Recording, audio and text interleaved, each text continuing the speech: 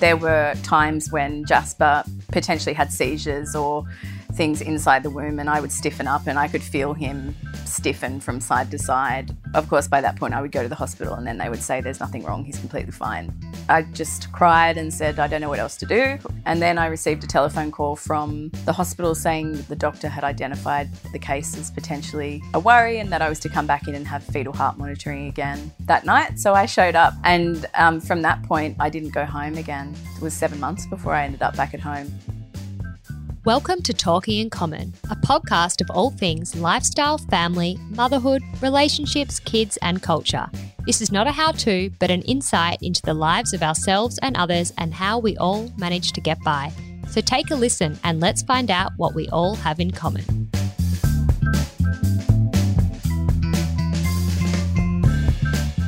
Hello and welcome back to another episode of Talking in Common. I'm Kate. And I'm Sophie. We recently spoke with Sass Lyon. Sass is a kick-ass social media and digital marketing guru, and of course, she's a mum of two beautiful children, Darling and Jasper. Today we want to share Jasper's story, so we spoke with Sass all about her journey mothering a child with such rare and debilitating conditions as Jasper's. Sass was so generous with sharing Jasper's story, and we're so grateful for her doing so. We hope that this episode will bring some awareness to Jasper and his conditions. So let's hear from Sass and learn about it some more together. Here she is. Sass, welcome to Talking in Common. How are you? Well, thank you, Kate. How are you? I'm pretty good. Thank you for joining us. We're really looking forward to chatting with you today. So a question that we love to ask our guests on Talking in Common is, what did you want to be growing up? It is a good question. I don't think I had a sense of what I wanted to be. I had more of a sense of who I wanted to be. And I wanted to be a person that didn't have any roots and that got to travel and fly around and live the dream. Yeah, awesome. Exactly. Nice. Can you tell us a little bit about yourself? We'd love to know more about your career and your interests. Yeah, sure. So I am nearing 40. It's my 40th in March. What? You do not look 40?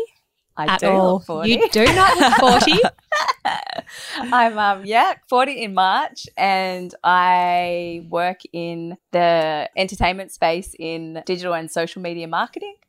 And I've also got a website, which is an online marketplace called toddcreates.shop, which I run with one of my friends, Todd McKenney. And I've got 2 children and a fantastic husband. And not a lot of time for anything else. Busy. That's the sum of me at the moment. So you mentioned you've got 2 kids, 2 beautiful children, Darling, who's in grade 1, and little Jasper, who is 18 months old now. Is that right? Yeah, 18 months, yeah. So I'm interested to know what your introduction to motherhood was like back when you had Darling. Tell us a little bit about this time in your life. Yeah, so I had an amazing introduction into motherhood. My first pregnancy, apart from having some really low-grade gestational diabetes and the fact that we were living on a farm, we sort of did a really early tree change from the city and bought a farm out near Orange. So we were living on a farm and I was commuting to and from the farm back to Sydney for work, and that was really, really hard to juggle. But my actual pregnancy and my birth with Darling was an emergency cesarean, but it wasn't that stressful. I mean, I think by the time I had the emergency cesarean, I was well and truly ready to have her. Okay. So I was just glad that she was there and glad that she was out. I didn't feel frightened at that point. And I mean, she slept 8 hours through from about 3 months. Oh my God. So good, and she has been a dream ever since. She's just a champion. She lives up to her name, exactly. Little Darling. She's very good. So you said that the introduction was really good and that you were ready at that time. Had you and your partner talked about having kids, and had you made a plan? Was it all planned out, or was it unexpected? It was all planned out. Yeah, we'd been trying for Darling for 2 years. Yeah. Okay. So by the time we got pregnant with her, we were just absolutely beside ourselves. I was really ignorant to what it was going to do to my career at that point. Right. So I was just rose-colored glasses about the entire thing. I'd worked really hard to get to a point in my career where I was doing well and really committed to it. So I had no idea what bomb was going to go off in that regard. But in terms of having her, we really wanted her. We tried really hard to get pregnant with her. And when we got pregnant with her, we were just beside ourselves. And it was a natural conception? Natural conception, yeah. Yeah. We were sort of at the point where we were thinking of doing IVF. But as soon as we started thinking about doing IVF and it sort of took the pressure off naturally conceiving, we seemed to, I know people say that all the time, once you stop stressing, you get pregnant. And I know it doesn't always happen, but it happened with us. So it was great. It's a funny period in time, especially when you're trying for your first child. 2 years seems like a long time to be trying, but, it's just sort of in our nature now to sort of think like, okay, what can I do next if it doesn't just happen? Always thinking ahead. Yeah, 100%. Can you tell us about your pregnancy with your second child, Jasper? How was it different to your pregnancy with Darling? So we decided we were going to have another baby and we were pregnant within a month. We had just moved back to Port Macquarie. We had been working on a project out at Broken Hill in the middle of nowhere, working on a resort out there. So we had come back to Port Macquarie and we were decided that against my better nature, we were going to settle down and have Jasper. And so we decided that we'd move back to Port Macquarie, which is where all our families sort of migrated to and ended up. So I became pregnant with Jasper. From the outset, I started to get really big really quickly. So we went and obviously I got tested for gestational diabetes, and I tested positive for gestational diabetes. At that point, I didn't realise that I didn't have gestational diabetes and it would become a marker of one of the syndromes that Jasper eventually had. So I should say I was misdiagnosed with gestational diabetes. And then because of that, we then had weekly visits to the gestational diabetes clinic, which also meant a lot more scans and also meant a lot more visits with the clinic, which in the end didn't do anything for us, to be honest. So from the misdiagnosis of gestational diabetes, I had polyhydramnios as well, which is excess fluid, and that was attributed incorrectly to the gestational diabetes. It was also a marker of one of Jasper's syndromes, and he had the markers of his syndromes in his scans, but they were again diagnosed as him having macrosomia from gestational diabetes. So we sort of, whilst that process is amazing and you get the extra scans, for us with his conditions, it was part of the reason why he wasn't diagnosed in utero. It's frightening when you're with experts who are meant to know so much about, these things, and that they missed all of the signs that you were showing in your scans. I think that the most important part to realise about it is the fact that we had spoken to them continually about the fact that we were concerned about the scans. We could see that there were issues with the scans, and they just kept saying, look, that's not what we're looking at. We're looking at the markers of the gestational diabetes, which is the extra fat around Jasper's gut. So he had, I think it was 16 or 17 weeks, he had a ratio of off the charts for the size of his head. His limbs were 25% and his torso was 70% or something. So what happens is that the average of those three measurements are put together and given one average. And because his limbs were so short and because his head was so big, the average of those three measurements came to somewhere in the middle, which meant he sat on the middle of the scale. So it was sort of just missed.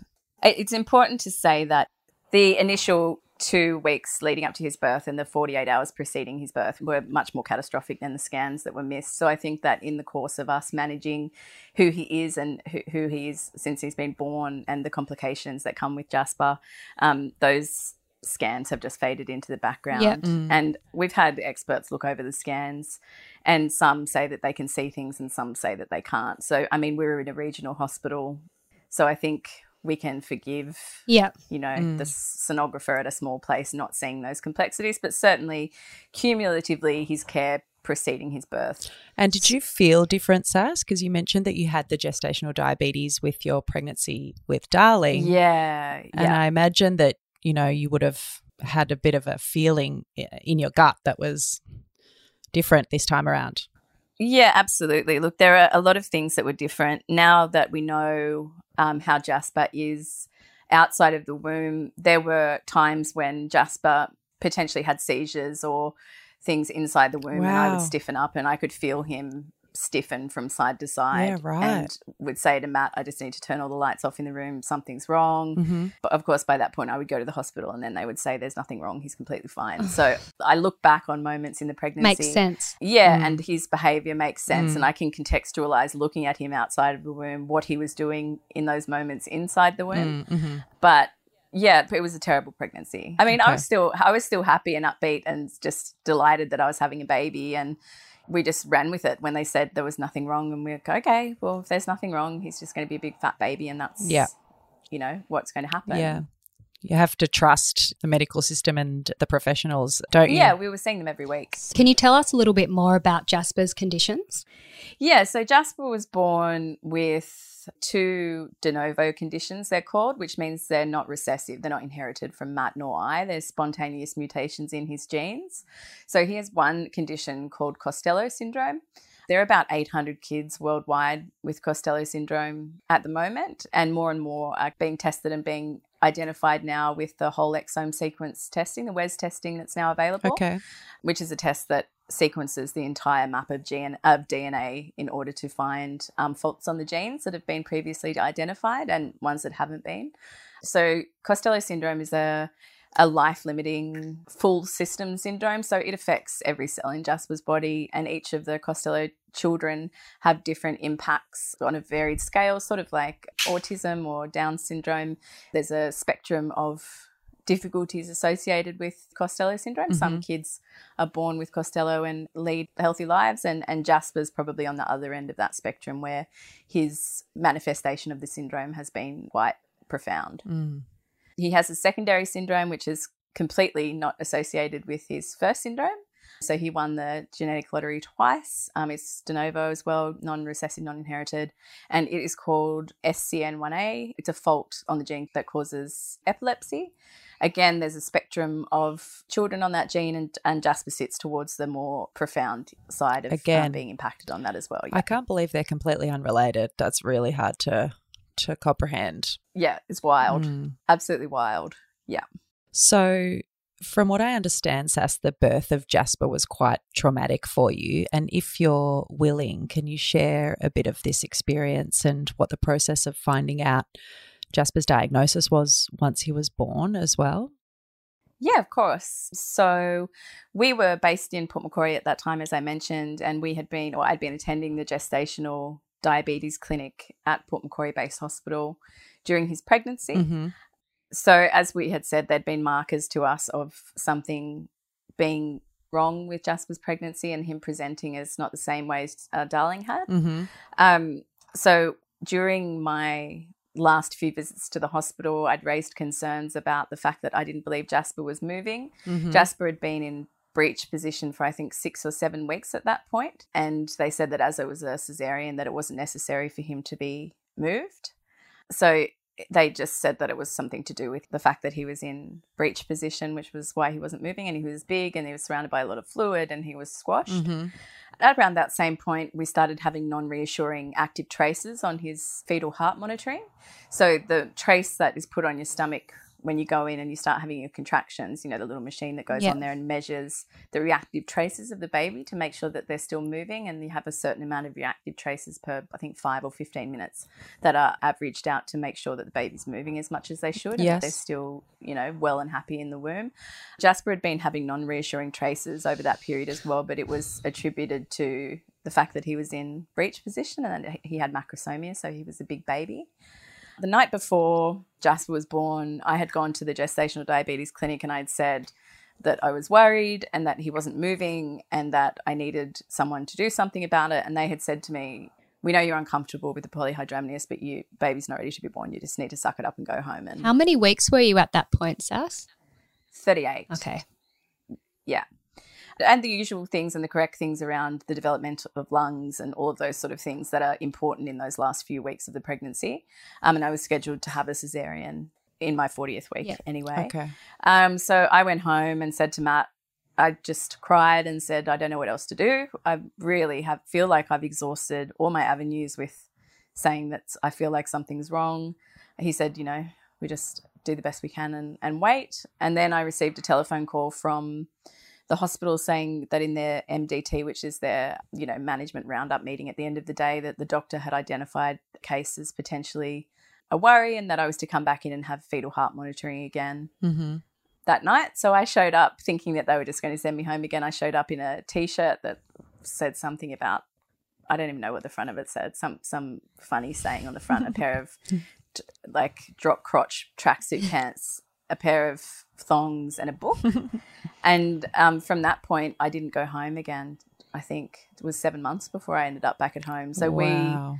I went in that night. We had non-reassuring traces all night. The doctors kept saying that it was something to do with his being in breach. The doctors wouldn't schedule a cesarean until the next morning. This amazing midwife came in and said, I'm concerned that there's no plan. Are you worried that your baby's going to die? I said, I'm worried that my baby's going to die. So she went out to the doctors and said that I'm concerned that there's no plan. This mother is concerned that her child's going to die. I need to see what the plan is. And then I was in having Jasper within, I think, it still was another 3 or 4 hours after that. I was scheduled for the first cesarean of the day. So I went in and had him. Matt and I went in there, the usual cesarean with the screen. They had the big LCD TV over the top of us showing the birth. Mm-hmm. Jasper was born not breathing, and he didn't breathe spontaneously for 15 minutes after he was born. That's such a long time. Yeah, scary. Really long time, yeah.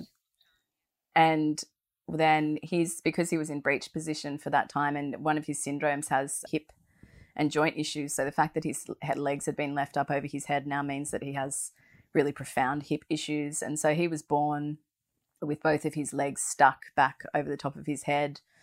And then I think they were so frightened to touch him after he was born that they didn't settle one of his legs down. So they didn't wrap Jasper, they just settled one of his legs down. So it was sort of the knee joint was flexed backwards and his feet were flexed the wrong way. And so he just arrived, when we finally got to John Hunter, he arrived like that. So he was just a hot mess. How aware were you of what was going on? At that time, well, in the operating room, I just kept asking the poor anaesthetist, and I'll never forget the look on that poor man's face. I just kept asking him if Jasper was alive. Yeah.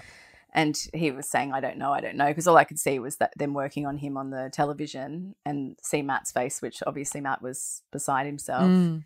And then from there, things kicked off fairly quickly. I was wheeled to another part of the hospital where I was left, I think, for 3 hours maybe without anyone coming to me. How can they do? I just don't understand how they can do that, how they would do that. That would have felt like a lifetime. You would have been so worried sick, and them to just leave you there? What was the... Yeah, I think that as we go through the motions of understanding just how complex Jasper is, we become more forgiving of these experiences. Okay. It was poor care. Yeah. It was terrible, terrible care. But they were probably quite out of their depth as well. Yeah, they were, Yeah. exactly. They had a locum in the hospital. It was a locum obstetrician who was in the hospital doing the surgery. They had a locum, I think, ped person on, a pediatrician. It was a big day for these people. Yeah, and yeah. Jasper's was such a complex, profoundly disabled baby that was born in such a terrible state. And the fact that they were not prepared for him to be born in that state because everything had been missed in utero.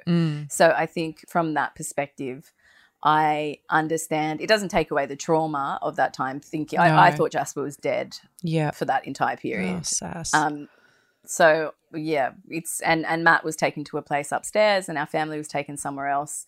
So I didn't see anyone, and I think I just ended up screaming in the end, asking for someone to come and talk to me about what was happening. And then the amazing midwife from that morning poked her head around. I still remember her face telling me that Matt was on his way down. Oh. Matt wasn't on his way down. They were just trying to calm me down. But So where was Matt? What was Matt doing at this point? Matt had been taken to an office upstairs in a waiting room by himself in one of the areas, and our family was sort of put in another place. And then I was in recovery, and I guess they were all working on Jasper. And when a baby like this is born, not that you know unless you have a baby like this born, but there's a really big chain of events that are kicked off from a hospital and the logistics point of view that begin when a baby like this is born. So the first thing they do is they call hospitals like the John Hunter and specialist hospitals, and they have emergency pediatric intensive care meetings over Zoom where they show the baby and they talk about the baby's birth. Right. And then they decide which hospital that they're going to go to, and then they decide which mode of transport they're going to be, if they're safe enough to go in helicopter or like Jasper did, or whether they need to go by road transport, or it needs to be a plane depending on what transport's available at that time. And I mean, there are 8 beds, but there are 6 funded beds, pediatric intensive care beds. So from Gold Coast to Bathurst to Sydney, there's only 6 pediatric intensive care beds available. Right. So on any given day, it all depends on what beds are available as to which hospital you're going to go to. When he was born, I remember when I finally got to go up, I didn't hold him until we got to the hospital in Newcastle that night. But when I remember the lovely paediatric registrar, so the junior doctor in there, she just came up and said, I just want you to know that no matter what happens, none of this was your fault. It's genetic. None of this is your fault. I thought, okay, that's good. We still don't know what's going on. Anyway, at this point, Jasper was airlifted out to John Hunter Hospital in Newcastle to the paediatric intensive care unit. He was airlifted and I was taken by road. So he went in a humidicrib in the helicopter and I was taken by ambulance. And when I arrived by ambulance, I went into the paediatric intensive care unit. I actually got taken to the ward, and then I just had the cesarean, obviously, and the ward and the paediatric intensive care part of the hospital are in two sort of opposite ends of the hospital. So I walked up to him and sat down, and then the nurse said, have you touched him yet? And I said, no. And she said, well, here's your baby. And she handed him to me. And that was the first time I got to hold him, and I fell asleep on the chair in there and held him. And how did you feel when you held him for the first time? Relieved that he was alive. Yeah. And also to start the maternal bonding, that is not allowed to happen when that all of those hormones that you get when you give birth, they're all floating around in there. But if you don't get to hold your baby, it's a profound impact on your sense of self, I guess, not being able to touch them and know that they're okay. Absolutely. Then we had a geneticist come in who was on duty and say that he believed that Jasper had achondroplasia or hypochondroplasia, so dwarfism. At that point, my husband and I were beside ourselves that he would have that diagnosis. We now know how incredibly ignorant we were to think that having a diagnosis of achondroplasia or hypochondroplasia should be something to feel anything other than blessed that your child has been born healthy and safe. We obviously forgive ourselves because of the initial shock and the fact that we were ignorant. But now, we look back on it and we think that if those first couple of days, if we knew then what we know now, that having Jasper have a diagnosis of achondroplasia or hypochondroplasia would be the most amazing outcome in the world for him.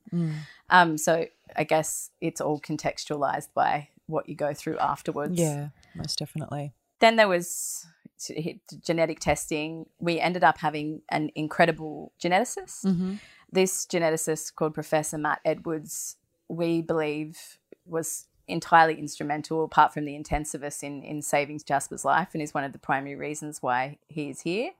So Professor Edwards has another patient called Lucy, and Lucy's in Coffs Harbour, and Lucy's in her 40s, I believe, and she has Costello syndrome as well. And Professor Edwards had taken care of Lucy and was Lucy's doctor. So he had some understanding of this syndrome and could see some of the markers in Jasper of the syndrome. So there's genetic markers in hands, feet, head, the shape of face, placement of ears that are associated with Costello syndrome. So we were very lucky to get Dr. Edwards as part of our team.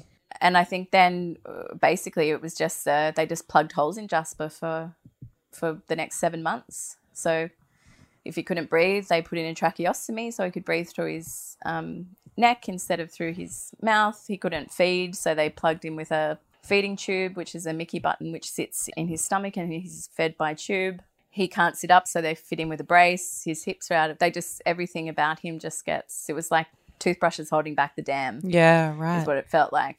Yeah. I suppose because of how rare some of his conditions are, he has become a bit of a guinea pig. Would that be right? Yeah, there's Matt and I talk about that, or we did back in the beginning, about the fact that there's a certain type of rare in the disabled baby area where how rare they are becomes a point of interest. And so therefore they receive more interest and advocacy from, say, specialists that they may not receive otherwise. I mean, I should contextualize that by saying that the care that we received at John Hunter was and has been exceptional. We've moved to Newcastle to be near that hospital specifically because of the care Jasper has received since we've been there. So they have all done an amazing job. All of the specialists and intensivists in there have saved Jasper's life 100 times over, as have the nurses. But there is definitely an element to the fact that he is such a rare child that he does receive the support and assistance that he does at times, 100%. Yeah. How are you and your husband, Matt, dealing with this within your relationship at the time? My husband's amazing. He's just a champion. He was a champion before this, and he's been a champion I have met him. afterwards. He is a legend. He's such a great guy, Matt. So is Mackie. Yeah. My husband. Lucky with our husbands. Yeah. A lot of people have said to us as a couple, you know, you won't survive having Jasper. A lot of people have said to me. Don't you love those positive people? They're just so beneficial to say stuff like that. Exactly. Yeah. I love it when they say, you're so lucky he stayed. Oh, I love that too. That Matt stayed. yeah. Yeah, so lucky He stayed with you. Oh, yeah, of course. So lucky. Stayed with us. So lucky. I mean, I am lucky, but I'm lucky for not the reasons why people ask that question. I'm lucky that he stayed because I love him. Lucky that you found him. Yeah, life without him would be terrible. Yeah. But I'm not lucky that he stayed with his family because this is his family. Yeah. So to say anything other is not I don't see it as a slight against me. I see it as a slight against Matt. Yeah, I agree with that. So our relationship, I mean, we just have been as we were. Yeah. There have been times where we've drifted apart. There have been times where we've been closer together, but they're the natural rhythms of all relationships. So we try not to catastrophize our, you know, natural rhythm to do with Jasper, because we decided very early on that parenting Jasper is parenting Jasper. It's not more, it's not less, it's just different. Yeah. So we actively chose to have Jasper, so we parent him as the parents that he needs, which is, I guess, what we all try to do for our children. Totally. So what about Darling? How has Darling coped with all of this? Has it affected her in any way? Absolutely, yeah. So before Jasper was born, we were a tight little unit. Darling still sleeps with us, and she's 6. Lucky little girl. Sleeps in the middle of us. So we're a tight little unit, and we go everywhere together. I think besides staying at Matt's mum's house or maybe my mum's house once or twice, Darling's never been apart from us for more than the hours of going to school or daycare. Yeah. So when Jasper and I were living in the intensive care unit, we were there for 7.5 months, I think, between the paediatric intensive care unit and the neonatal intensive care unit. For those 7 months, Matt and Darling were commuting between Port Macquarie and the hospital. So I think the largest impact on her was the destabilisation of her family. How old was Darling when Jasper was born? Jasper was born in Darling's first term of kindy, so yeah. she was little. And it had a profound impact on her school life as well. Yeah. So we had started Darling at school in Port Macquarie, and at this point, Matt was still working in Port Macquarie and I was working from the hospital and living in there with Jasper.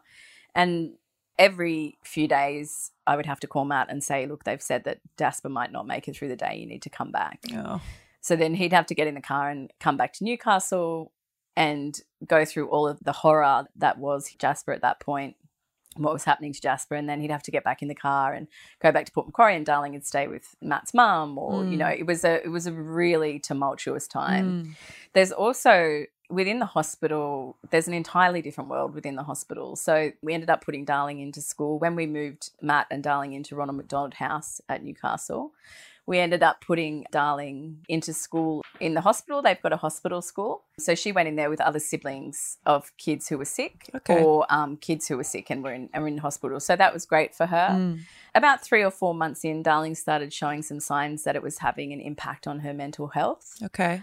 From an anxiety point of view, she had never exhibited anxiety before, anxious behaviours. Yeah. And she started to get, well, you would usually call it FOMO when she's happy, but she was started to get a real fear of and separation anxiety.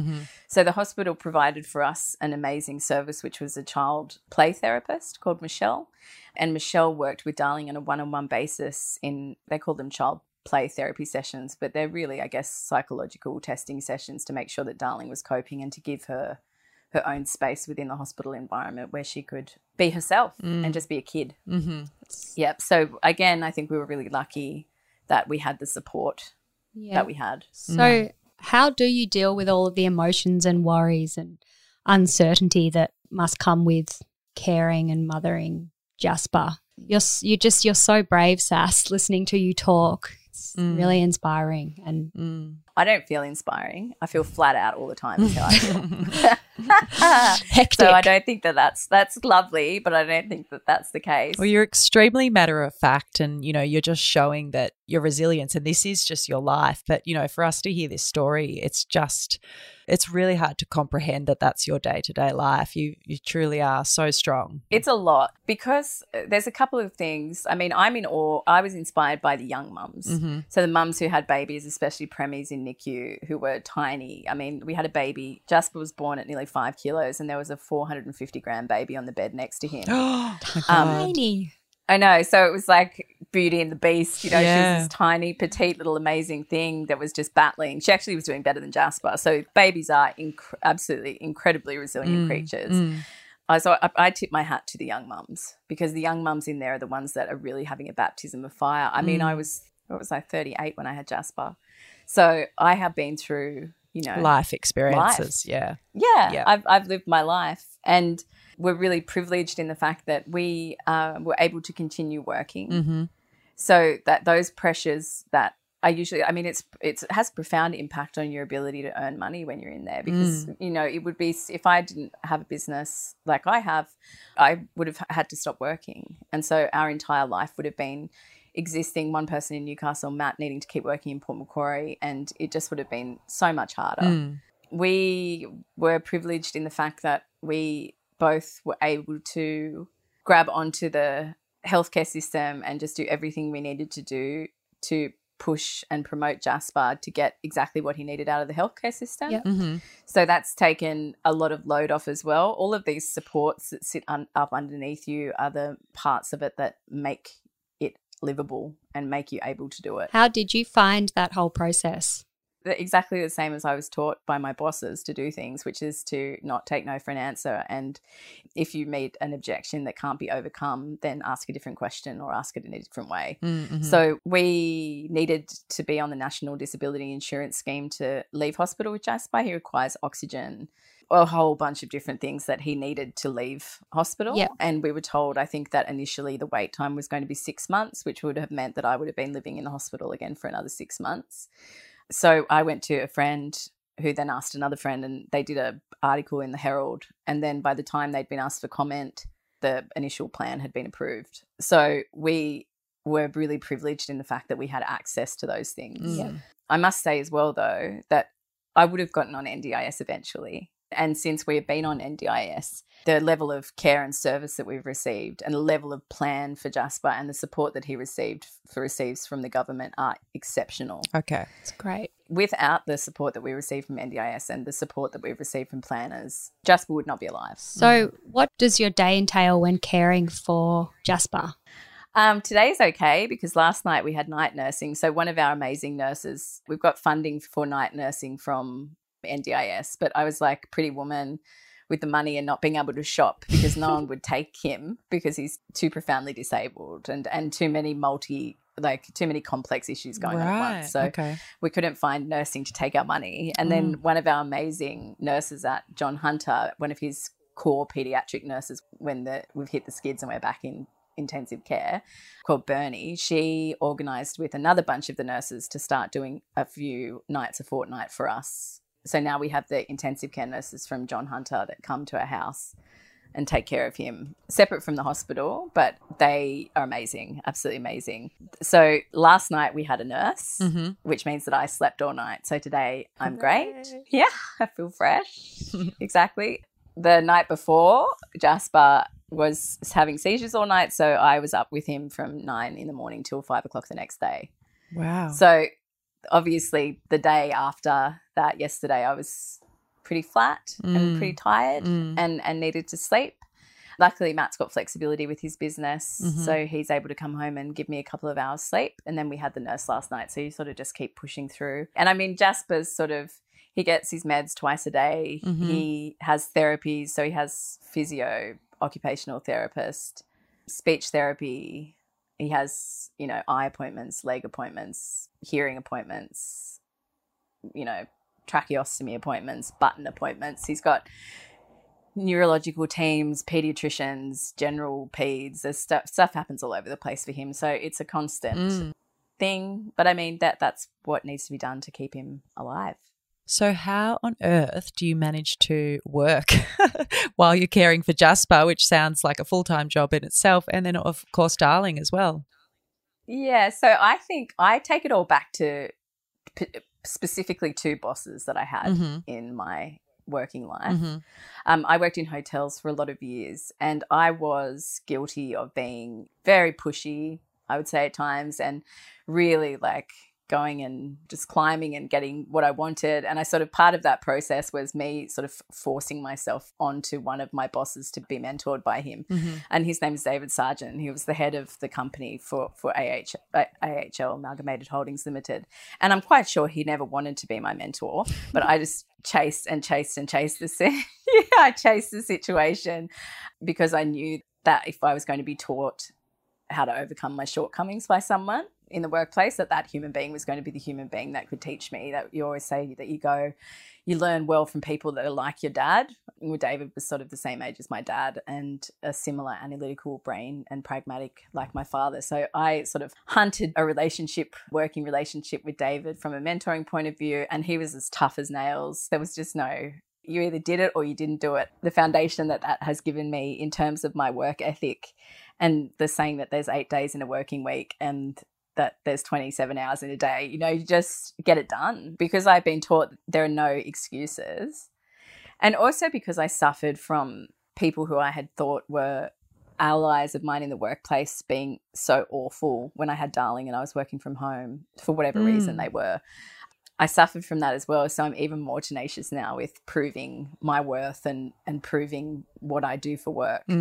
And working in what I do in the digital media space means that I can do it all from home. Yeah, okay. And does it make you feel just a little bit more like you too? Yeah, human. Yeah. Exactly. Yeah. So if I'm up with Jasper at night, we're doing a 12-hour stretch, or I'm in a 24-hour day awake with him, not watching Netflix and sinking into nothing and wasting that time, and being able to actively use that time for the betterment of Darling and Jasper and for my family. Yeah.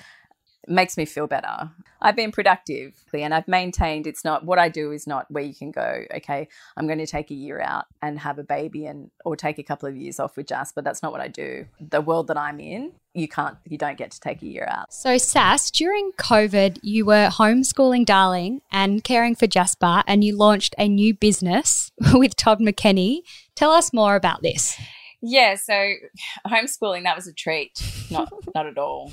But I'm not going to go into it because I feel like if Darling ever listens to this one day, I don't want her to know what I thought of that. So I'm just going to say I'm sure you're not alone in that. I'm sure a lot of parents have said what you just said. Yeah, I don't want to do that again. She's a delightful child and I absolutely love her, but that was a lot. So the course of my career, I have, been guilty early on of defining people by their use to me and getting what I needed and, just hunting opportunities and hunting things that I wanted. It wasn't an active thing. I wasn't aware that I was doing it. But as I've gotten older and particularly since we've had Jasper and we've understood the difference between defining people by their use to you and their use to society instead of accepting who they are and loving them for who they are. And I have started to, as I've gotten older, to see that I need to give back in ways that are meaningful and to work only with people that I like and work only with people who have a similar moral structure to me. It's a good attitude to have, I think. Yeah, and I feel lucky that I can be that person. I can't work with negative people and I can't work with or for, I should say, people who don't give me the breadth of understanding my particular situation needs. An example of that is when we were in hospital, I was introduced by Professor Matt Edwards, who I mentioned before, to a lady called Tracy Dudding-Blythe. She's a clinical geneticist and she has made a platform called FaceMatch. And FaceMatch is a clinical diagnostic tool. And basically what it does is Tracy met this amazing man from a university in Brisbane at a genetic conference or a technology conference, I can't remember which. She spoke with him about this idea that she had to be able to help children with rare syndromes and syndromes that have marker as intellectual disability, children like Jasper. And he said, well, I have this software that I've been developing for the government, which is a criminal face matching software to be used at airports to be able to face match features of people that are on the criminal database. Mm-hmm. And so he gave that technology to Tracy, and they've built this amazing website where people can now load in pictures of their children, and they are then matched against other children who are loaded into the database. So they've built this amazing piece of software. I was introduced to Tracy, and so for the last, 7 or 8 months, I've been working on Face Match as well. Doing the community and website builds for them has been one of the most rewarding things I've ever done in my career, which led to one of my clients and friend, Todd McKenney. We were talking about COVID and talking about how both of us were extremely privileged to be able to keep working and to be in the position where we could earn money. And I was watching the entertainment industry be decimated and watching people not have any work and thinking about what can they do and what can we do. And we were going around in circles, and then we said, well, what about all these amazing costume designers who don't have any work? So I said, let's build a website. We're going to do masks. So we launched Todd Masks, and in true my style and Todd styles, Todd said, I'm on the morning show on Friday, and this was Monday, so I built the website that week. And then no pressure, Sass. Quick. And then it just exploded. Yeah, it's been really fun, and we've met some really interesting people. So yeah, it's been really fun.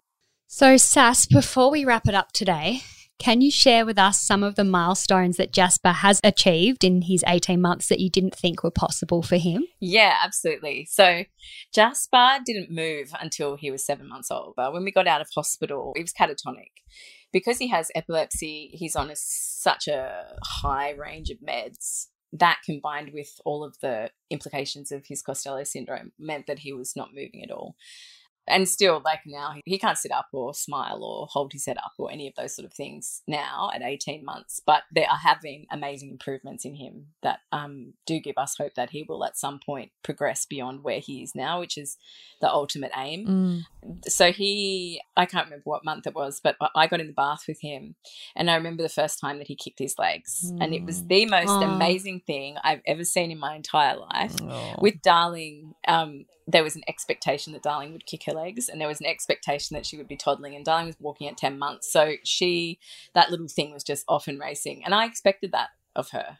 So my celebration of her milestones was a lot less exciting or huge. And exactly. There was a lot less weight in it because I just had an expectation that she was going to do those things because I was ignorant to other kinds of babies, I guess. So he moved at that sort of 8-month mark, and then he's made very, very slow progress. So on the scale of what he does, sort of Jasper, if you imagine what a 1-month-old would be doing, Jasper's doing that at 4 months. If you imagine what a 2-month-old would be doing, Jasper's doing that at 8 months. So his progress has been, the curve of his progress is very, very slow, but it is always trended upwards.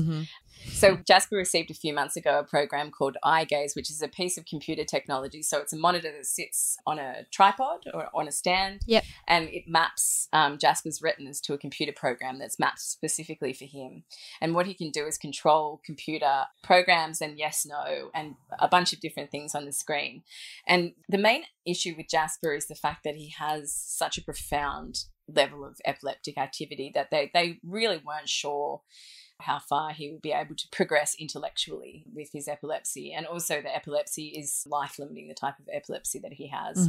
So they weren't sure with the type of heavy medications he's on, plus the Costello syndrome, plus all the epilepsy, plus, where he was going to be able to get to intellectually, or whether he would be stuck sort of at that 1-month level. And then you go into the conversations about palliative care and what life looks like for someone and whether you should continue that life for that person, and interventions and all those sort of things start happening.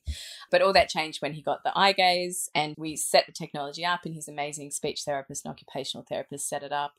And that little boy just moved that screen with his eyes. He sent the butterflies flying across the screen. We're like, oh, okay. So he moves his head from left to right. Matt and I were still sort of skeptical. Skeptical. We have a neurologist called Dr. Gopi that's very pragmatic and very hesitant to take any wins with Jasper because he doesn't want us to get our hopes up, which is fair.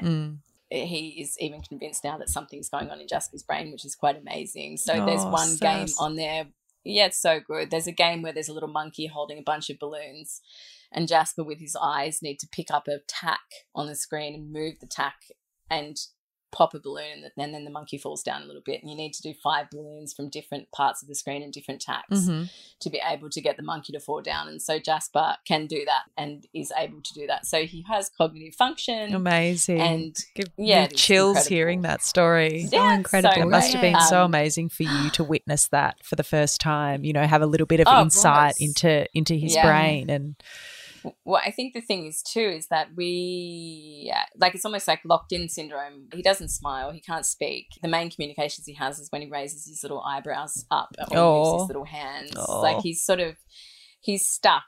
So for us, if he remains stuck physically, but, you know, what is the quality of life for him if he remains stuck physically? And our privilege that we have access to that technology is now that we can see that if Jasper is stuck physically, if he cannot walk, if he cannot move his head, again, our ignorance of understanding what a quality of life is and who defines that and what is defined as a good quality of life is obviously defined of and by the individual. That piece of technology will grow with Jasper. So if Jasper manages to stay alive through his first sort of years of the epilepsy and he manages to get strong enough to be able to live to be a teenager or a young adult, he can control his world with that. He can order food with it, with his eyes. He can speak to people. He can surf the internet. He can open and close smart doors. He can, you know, talk with Google Play. He can control the television remote, the lights. So his life, as we understood it in our ignorance of not understanding the disabled space and the way that the world has changed for people with disabilities,